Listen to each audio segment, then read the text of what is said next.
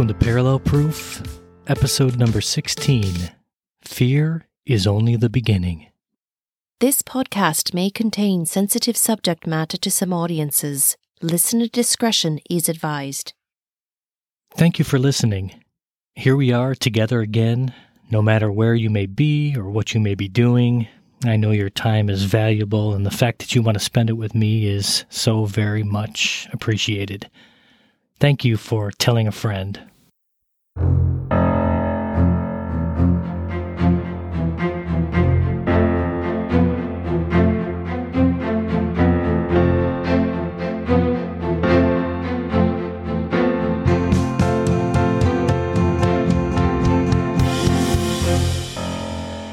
My journey has its ups and downs, packed with frustrations along with learning lessons along the way. I try very hard to make experiences meaningful and relevant to who I am right now and what my next steps will be in so many different areas of life. I have a purpose, and so do you. Are we on the correct road? Have we taken the proper turn? Is the trajectory we are traveling in line with our God-given talents? What do you like doing? What are you good at? What are your passions, those things that get your juices flowing? You and I have been created as we are, and we have been allowed to make decisions that have formed our existence. Look back, think back, reminisce on the reference points that don't escape your memory. What's it all mean? Whether your decision or decisions, whether by accident or fate, possibly coincidence or divine intervention, why? Why did it take place? What are we to learn? And through being taught, how can we be better humans to ourselves and those around us? We all want to have meaningful lives, to make a difference, to have a purpose.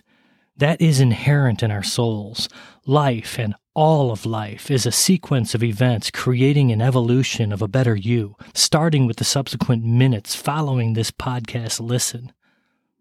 You may need to think back, remember, and dig into the dirt to locate the treasure buried in the remembrance. Let it not be a digging of a grave, but more of an exploration, like metal detecting, to find the gold nugget of truth in the experience. It's a fun way to live. Well, for me it is. Life has meaning, and had it throughout the years. After the police academy, one is thrown into daily learning lessons that help sharpen your stance as a law enforcer and protector of people and property. These daily live tutorials are abundant and necessary for one to become the best officer one can be, primed to handle the plethora of adventures and crises readily presented and in commonly uncommon modes of discovery. Are you ready for the break in routine? Prepared for whatever's thrown at you, both allowable and unacceptable? How will you react to anything that surprises you? And has there been a plan formulated or a training completed that will assist in the decision-making of dispersing a better version of yourself in times of plight? Yesterday was a training ground. Today is what you learned. Tomorrow is who you have become. Who have I become? Only time will tell in my next opportunity to react. That's what field training as a cop is all about. Make your mistakes, observe, learn, and for the love, don't make that same mistake again. It can cost you your life, the life of your partner, or the lives of citizens who depend on the strength and weight of the badge, along with the correctness of your instantaneous assessment. I'm not sure blessed would be the right word, but blessed with a very particular, aggressive, hands-on type A narcissist of an FTO or field training officer. This guy was something else to be around. A very difficult personality, but also very thorough in his approach to teaching new officers on probation and those not ready to ride solo. Just the kind a newbie needs to create nervousness and fear of handling the possible mayhem in the incorrect manner. Remember, life or death can be in the palm of your hands in any split-second decision. In sales, it's ABC, always be closing. In law enforcement, it's ABR, always be ready. HOAS, head on a swivel. GHS, go home safe. Yeah, I just made those up. Anyway, you get the picture. Be ready, be prepared, trained having been schooled by all the in-your-face scenarios. I remember riding with my FTO on a calm, uneventful night. Not a night where you can learn much due to the absence of action. Perpetrators taking it easy, apparently opposite of a full moon. Nothing is going on. To a nervous newbie, it's kind of welcomed. The lull seems like a vacation from the madness. The radio is silent. Patrol vehicle windows cracked to hear only the sounds of the cop car engine shifting and the tires grabbing the asphalt as my partner is driving through sleepy neighborhoods at 2 a.m. in the morning. But that isn't what a good trainer does. He doesn't allow for long stretches of absent teaching opportunities. A great field training officer doesn't permit the stale activity to run the show. So, he creates windows of learning opportunities. He will put the pressure on and grip the calm with an intentional grasp that forces your hand. We're rolling down a side street at the speed limit, no more than 25 miles an hour, and this guy, out of nowhere, induces disorder like he invented the word.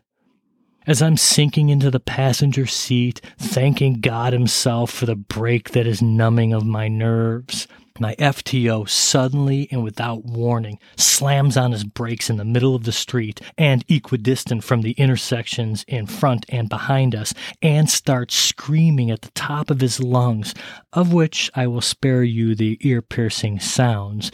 "Shots fired! Shots fired! We're being shot at!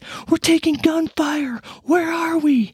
What street are we on?" He's shouting. "What intersections are we near? You have to put it out on the radio. What's our location? What direction are we traveling?"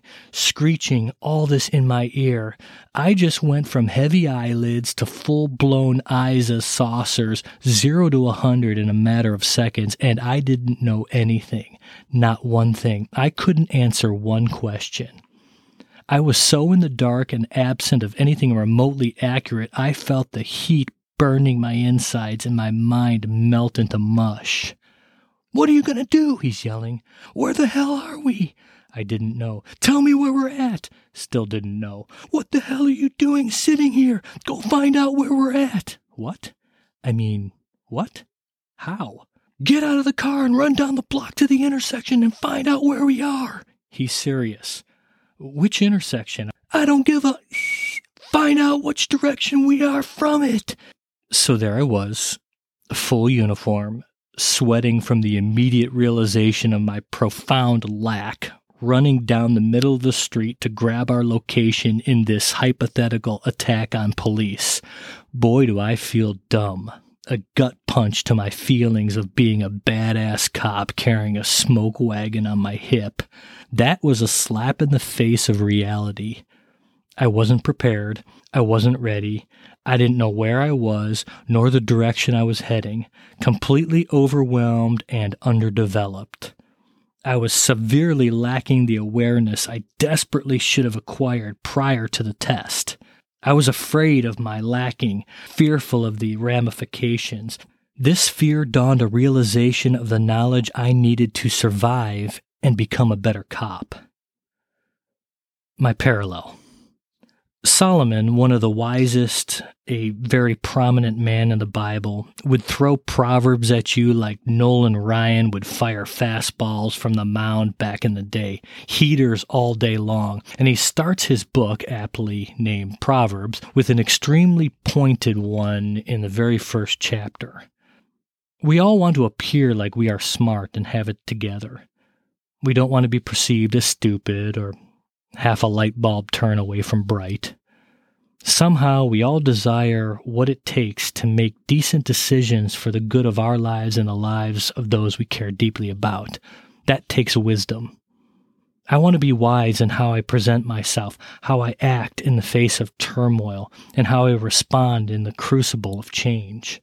Solomon rips off a Proverbs in verse 7 that literally is the theme of the entire book and most likely his own life. He writes, "The fear of the Lord is the beginning of knowledge." This is where I want to be. I am nowhere near even close to having the knowledge I am in line for. Not being afraid of God, but a loving reverence for God that includes submission to His lordship and to the commands of His word. God is supposed to be our King, and I am to stand in awe of Him and His grace and power and forgiveness and love, so much to the point that He wants to bestow on each of us knowledge. We are to desire the knowledge only He can give, the correction of any kind. Fools who don't fear the Lord are quick to quarrel and give full vent to their anger, are complacent and trust only in themselves rather than in God. If I can stand in admiration and submit, desire to be owned and controlled by Him, then will come the knowledge I so urgently need to be the man I'm supposed to be, the instrument played out with purpose, a figure used to make this world a better place. Where are you? What is your location? What are you going to do? What are you doing sitting there? Find out what direction you just came from. Name the place you are at. Is it correct?